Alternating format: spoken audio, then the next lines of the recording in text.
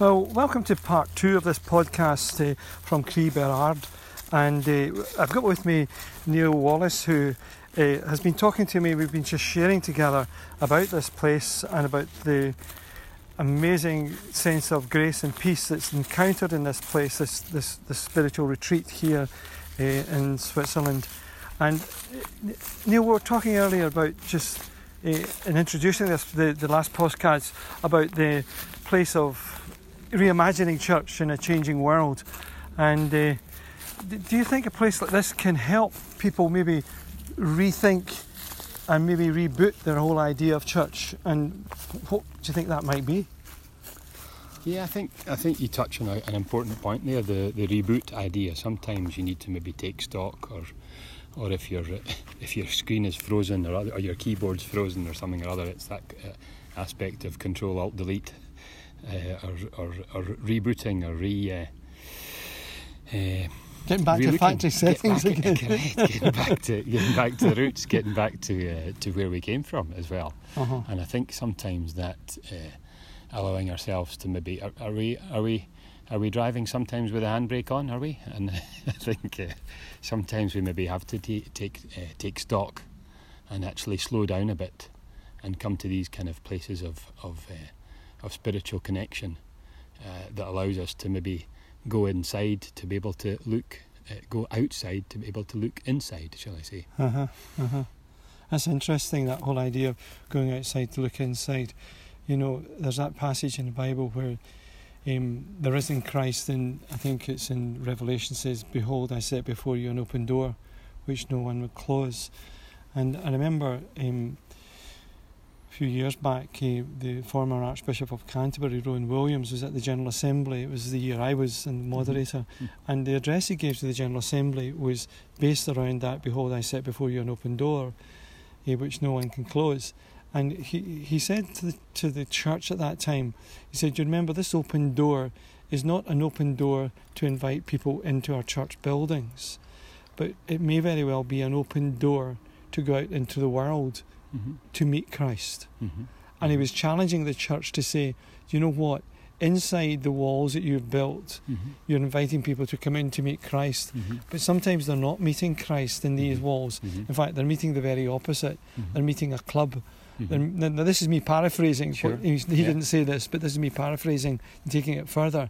They're meeting a club, or they're meeting they've been drawn into something which sometimes can be very unhealthy, rather than being a blessing. Yes. And the open door is such an important picture of being open to the presence of Christ coming in and changing us, maybe overthrowing the tables as he did in the temple, but also leading us out into the world to see a new way to be church, and maybe to be, that it's a two-way process, isn't it? That church without walls. Yeah, absolutely. I think it's quite an exciting concept, as you say as well yourself, that it's we're looking for different ways to seek God and to be with God, whether it be not just on Sunday morning service. There's different ways to interact, and whether it be in small groups on a Tuesday evening, or whether it be on using modern technology and allowing us to dip into resources that are available on a 24/7 365. It allows us in our busy times, and which tend to be most days of the week, to have that, as it says on the label says on the tin, to have that sanctuary. I think that's what we're trying to do here with Sanctuary First, isn't it? To just make it possible for people to, as you said to me earlier on, we're walking there, just to have something in our hand. It's quite incredible with modern day technology that we can have the scriptures in our hand. The very thing that here in Switzerland with Calvin claiming and seeking to promote the idea of the scripture being available to everyone, and the whole idea of the Reformers was the scripture being available in everybody's mother tongue. But not only is it available in our mother tongue, but it's actually available to have in our hands and to be able to read. And so is it they're saying now like 65% of the world has a mobile phone? Absolutely. 65% of the world's population. It's unbelievable. Yeah, it is. And it draws me to a line that was from John Muir, who was the founder, a Scot who was the founder. He was obviously one of our first global Scots, possibly, and he was the founder of national parks in America. And he came up with the line, I'm just going to read it to you if you don't mind. Everybody needs beauty as well as bread, places to play in and pray in, where nature may heal and give strength to body and soul alike. Keep close to nature's heart and break clear away once in a while and climb a mountain or spend a week in the woods. Wash your spirit clean. God never made an ugly landscape. So where we are just now, I think you would agree with me, Albert. It's not particularly... It's certainly it ain't no ugly place here. Absolutely. You know. It's a place of serenity, of Absolutely. beauty, of you feel yourself really getting in touch with nature, in touch with God as well here. Absolutely. So perhaps reimagining church might be getting in touch with this great creation that's out in the world here, and letting that begin to take us to that place where we go further. As it Calvin once said, when we seek God, we can start at creation, but we've got to go further, because the creation only tells us a little bit. But then it's as we go and encounter the Word, the living Word, and it's that Word that brings life. And the Word is only brought to life by the Spirit of God, that Spirit that was involved in the creation. But it was again Christ, the one who is seen as the creator of the worlds, who now is the living Word, who comes incarnate. The living eternal Son becomes incarnate in Jesus, and comes into our world, becomes flesh, becomes one of us. Absolutely. To connect with us. And that is such a powerful picture of what the gospel is all about, is that God hasn't left us to just wonder at nature. He's gone further than that, hasn't he? Absolutely. He said, you know what, you wonder at nature, but do you want to know me?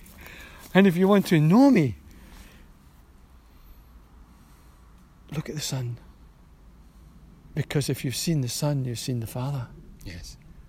And of course then, is it John in his Gospels talks about the Son, and he said, we beheld his glory, the glory as of the only begotten Son of God, full of grace. Yes, yes. So this word grace again, full of grace, the undeserved service and giving and seeking nothing back. Because what could God gain from knowing me? Nothing. Yeah. Exactly. Isn't it? Yeah. So it's humbling. It's humbling. It's very humbling. So one wonders then, maybe at the heart of all this message of the gospel is we need to hold on to the Word of God, that living Word. And someone said to me, well, what else do we need to take with us into this new imagining of the church? And I've come to the conclusion there's just two more things I'd like to carry with me. And one is some water, so that I can baptise people in the name of the Father, the Son and the Holy Spirit, and speak to them of the symbolism of what it means to be renewed and refreshed in Christ. And to carry some wine as a symbol of the bread and the wine, as a symbol of the sustaining presence of Christ and his death and resurrection for us. And maybe that's all we need as we start to reimagine the church in a less complicated way. Indeed. And I think that removal of sometimes of the traditional timetable, allowing us to have that interface in different forms, is also part of the way forward as well. Yes. So, reimagining the church, maybe just re-imaging the church in the image of Christ, in his service, in his death, in his sacrifice, and in his gracefulness is all we need.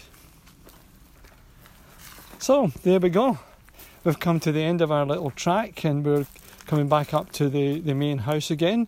And perhaps it's time for me to say thank you again for listening into this little podcast on a Thursday afternoon here in this beautiful part of Switzerland. And who knows what more delights I'll be able to share with you in the next few days. Until then, bye.